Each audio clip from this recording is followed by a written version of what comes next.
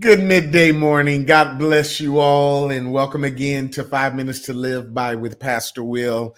Got a great word I want to share with you all today. We had an awesome prayer this morning at 6 a.m. We do that 5 days a week, along with doing this 5 days a week, our 5 Minutes to Live by podcast. Our prayer, if you're ever interested in it, we do it on Facebook, YouTube, and Instagram, 6 a.m. Just go to victoriouspraise.org /podcast to learn more about our podcast or our prayer. Just go to victoriouspraise.org /prayer, and it will bless you. You will learn a lot, and God will prosper you. So we thank God for you this morning. So we're closing out this week. We got two more messages after today on Vision in the Land of Giants, and we're dealing with the four giants that keep coming, but we keep knocking them down.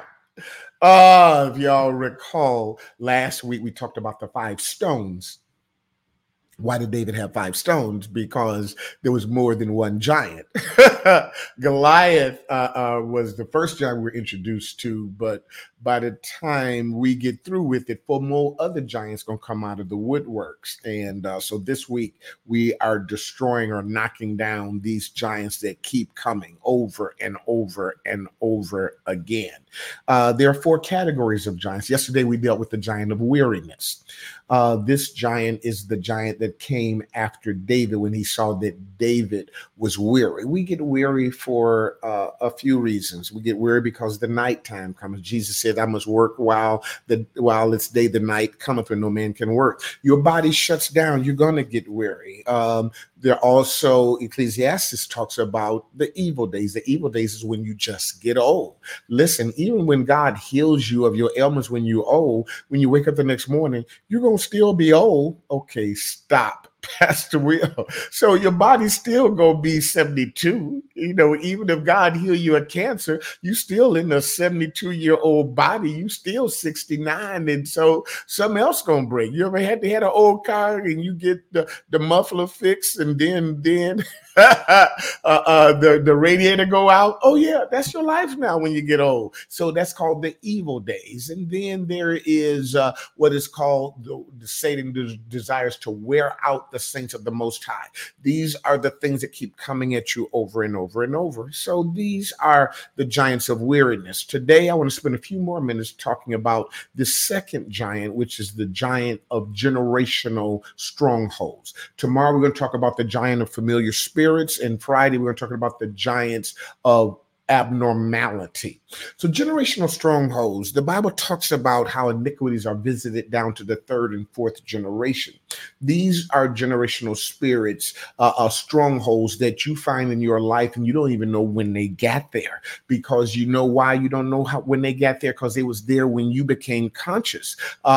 David said, behold, I was shaped in iniquity, and in sin did my mother conceive me. And so sometimes you look at something, and then you look at your mama, and you know what?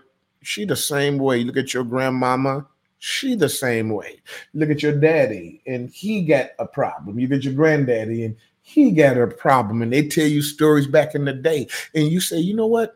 My whole family has struggled with divorce for generations. My whole family, you struggling with addictive spirits and addictions. And you're like, this is a generational thing. This ain't just about me. Paul was dealing with this, and iniquities visits down to the 3rd and 4th generation. So there's that form of generational strongholds, generational giants. And then there's the other one that David alluded to. He said, behold, I was shapen in iniquity. Conceived in sin means that it's in my nature.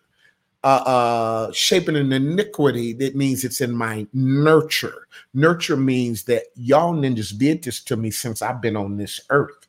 I was good until y'all abused me. I was good until I done ran into bad boyfriend after bad boyfriend, 3 bad marriages, and this nice little pretty girl is now an angry, mad black woman. Am I talking to anybody in this place? You know that angry black woman? She wasn't born angry, mad. She just been through a lot of mad situations, and so she became an angry black woman. Or people who abuse, many times they abuse because they were abused, and so sometimes it's in your nature, but sometimes it was the way you was raised. I tell people when that whole thing came out about Kirk Franklin cussing his son, my son never heard me curse, but it wasn't because I was all that, or he deep and he say he don't curse. No, you know why I don't curse? Because my daddy didn't curse.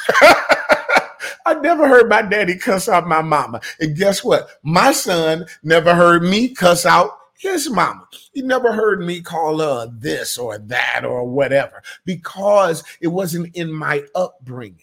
It wasn't because I was all that deep and saved. I just didn't I didn't grow up in an environment where people was cussing each other out. But some of y'all say sanctified, baptized, and filled with the Holy Ghost and that with fire. Y'all cuss a ninja out. You'll cuss them kids out. You get your black bam, bam, bam up and shut your black. Okay, stop, Pastor Will. Y'all don't like it, brother, but tell the truth and shame the devil. That's your pastor. I will tell it. I'm gonna tell it. I'm telling everything. I'm telling everything, because that's who your pastor is. I'm real. I'm true. And so I don't think I'm more saved than you because I don't have the same giants than you.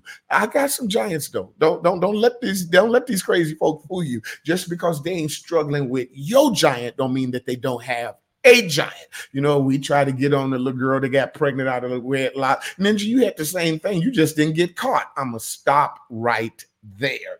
The bottom line is we all have generational giants. They may be different than the other person, but there are things that are in our lives. Either we were raised that way or it was in our DNA. We were raised that way or it was in our DNA. But the answer, no matter how you got it, is still the same. I don't care if this came from your granddaddy and something he did 50 years ago, or if this came from your daddy and something he did to you 5 years ago. Can I preach in this place?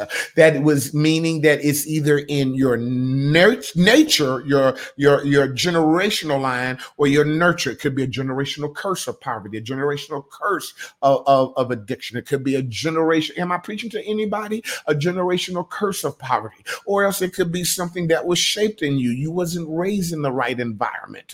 Listen, just because you was raised with a rich daddy, don't mean that you better than me. Because I was raised with a broke daddy. That was just your environment. And this is mine. But the bottom line is whether we're dealing with a generational curse that came through our generations, or a generational curse that came through something that kept happening to us over and over, the answer is always the same. Generational spirits, they create what is called strongholds. A stronghold is like a fort, and they grab you, and it's hard to get out of a stronghold. And that's why the Bible says the weapons of our warfare are not carnal, but are mighty to the pulling down of strongholds. So you can't use natural means to deal with these giants. You got to use spiritual means. And it starts with being a champion of God. The giant that was killed, this particular giant, which was the son of, he was a descendant of Goliath.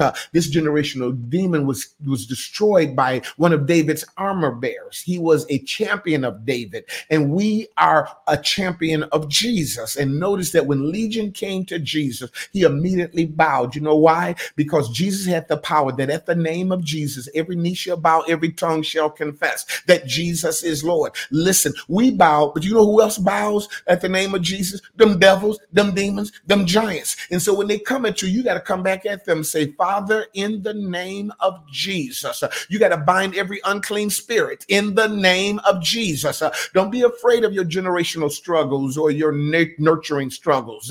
You just cast them out. I don't care if you have to do it every day. I don't care if you have to do it every week. If they keep coming, you keep knocking them jokers down. If you have to do it, wake up every morning like I do and pray every morning like I do, because I ain't giving in to this giant. You got to come down. If I have to keep throwing rock after rock after rock, my God ain't gonna never run out, and I'm never gonna quit. I'm never gonna give up. Every knee shall bow and every tongue shall confess that Jesus is Lord. He has the power that even a legion of demons will bow before him. And I don't care how bad your mess is. There is no sin, no giant, no stronghold that Jesus did not die for. And when he got up, he said, all power is in my hands. And behold, I give you power to tread upon serpents and scorpions and over all the power of the enemy, and nothing shall by any means hurt you. My time is way up. I'm done. This is too long, Pastor Will. But I hope y'all got something out of this. It's called 5 Minutes to Live By. If you're blessed by it, share it with somebody, tag somebody, tell them to listen to it. Also, follow me on my podcast. It is called 5 Minutes to Live By. It's on all your major podcast platforms, and share that with somebody as well. You drive, you just want to listen to a few of my 5 Minutes to Live By segments, just go there. And remember this, don't just live life, live a victorious life and have an amazing day. God bless you.